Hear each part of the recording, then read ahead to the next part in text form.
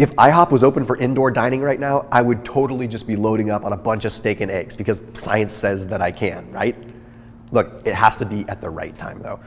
This is gonna be 3 times to have more protein and 3 times to have less protein, because it's not all just a free-for-all where protein is good so you can have it whenever you want. Let's break it down. Do go ahead and hit that red subscribe button, and then please hit that little bell icon in the bottom corner there so you never ever miss a beat. If you want to check out Thrive Market down below in the description, I did put a link there, and I've created specific like hormone boxes, thyroid boxes.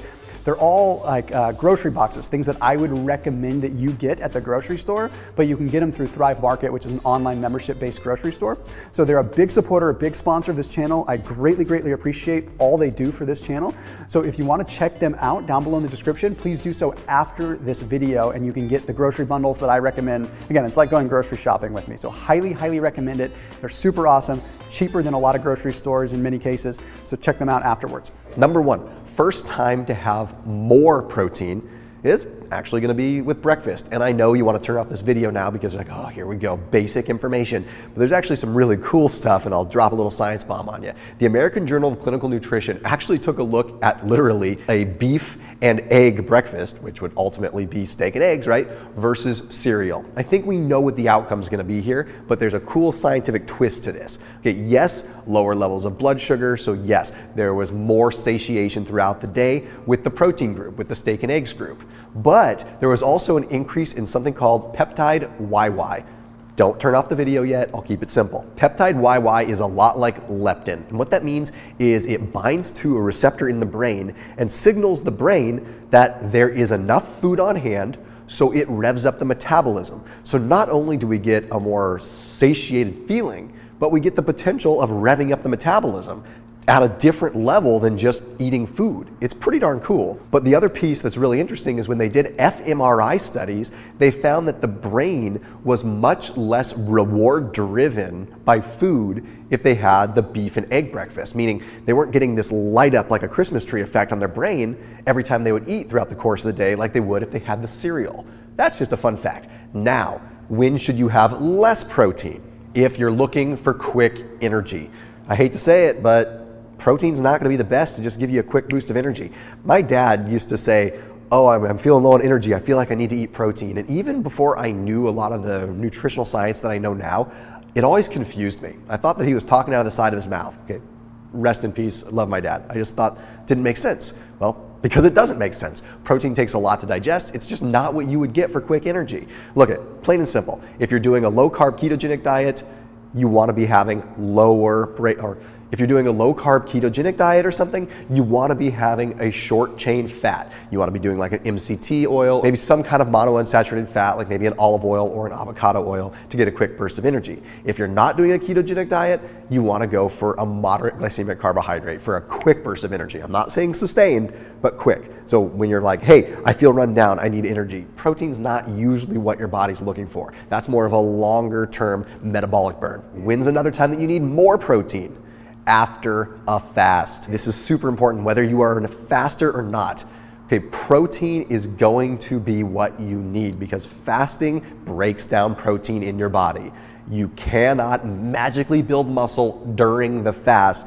Well, there's some weird exceptions, but the point is, generally that's not the case. You want to make sure you're allocating enough protein in your feeding window to offset how much you may have broken down during your fast. But protein is very good post-fast because you should not be having a bunch of fats. You should not be having a bunch of carbs right when you break your fast because of the insulin response and what it can do with electrolyte imbalances. There was a cool study that was published in the American Journal of Clinical Nutrition again that took a look at the mitochondrial complex, and it found that through any kind of hypocaloric diet where there was just less calories coming in, the only way to restore what is called the mitochondrial complex, a very important part of the electron transport chain, was to consume protein. Fats and carbohydrates did not restore that. For you biochemical nerds out there, what that simply means is that in order to actually get the mitochondria functioning again after being in a caloric deficit, it needed protein. So don't fool yourself. Carbohydrates aren't going to do the trick there. Fats aren't even going to do the trick there. It's protein. So then what's another scenario where you want to have less protein? If you have stiff joints. Now, if you're working out a bunch, you might be stiff for different reasons, but if you just randomly have stiff joints, could just be that you have uric acid building up. Okay, what happens is the excess purines that come in from consuming a bunch of meat can turn into uric acid, that forms crystals in your joints, and that can also lead to an increase in what's called the NLRP3 inflammasome, which is sort of a reaction within the body as far as inflammation is concerned. Cool thing is, all it takes is a couple days of reduced protein consumption, and that usually mellows out. So if you start finding yourself randomly stiff for no real reason, maybe you do need to back off the protein. It could be your way of metabolizing protein is different from someone else's, but backing off a little bit might make a difference. Okay, this next one, when you should consume more protein, is going to irritate a lot of people because there's so much out there that says that when you get sick, you should really back off the protein because protein is probably what's making you sick. Not the case. Look, our immune system needs glutamine. Glutamine is a big nitrogen source for what is called the nucleotide base of our DNA. Okay, when you look at leukocytes, when you look at immune cells, when they are fighting something, they are going through rapid division like crazy, forming new immune cells. Okay, boom, boom, boom, boom, boom. It's going crazy. Whenever you have this division, you need protein, you need nitrogen to form what is called a nucleotide base of the DNA. Okay, the DNA allows that to build, right? It's the blueprint for the immune cells to build. If you do not have the nitrogen or the protein to support the DNA, then how do you grow new immune cells? Glutamine is so important for this. The journal Nutrients showed this in a really cool study. They flat out showed that when someone is immunocompromised and is sick, that they ultimately need more glutamine. So yes, protein when you are sick. But another study in the journal Brain, Behavior, and Immunity found that those that were doing relatively intense workouts responded very, very well to higher levels of protein. We're talking 3 grams of protein per kilogram of body weight per day. Okay, that's a good amount. Okay, they found that subjects that consumed that much protein had a significantly less risk of upper respiratory tract infections, okay, if they were working out hard. Elite endurance athletes especially, or people that just work out hard, they are much more prone to URIs. They just are. Okay, we know some reasons why, but the fact is you get sick a lot more. More protein seems to help combat this a little bit. Okay, lastly, when should you be having less protein? And this is the last and final one. Going a little bit to theory land based on some newer research, but after a sauna. Right now, the studies are only in vivo mode, but this is still really cool stuff.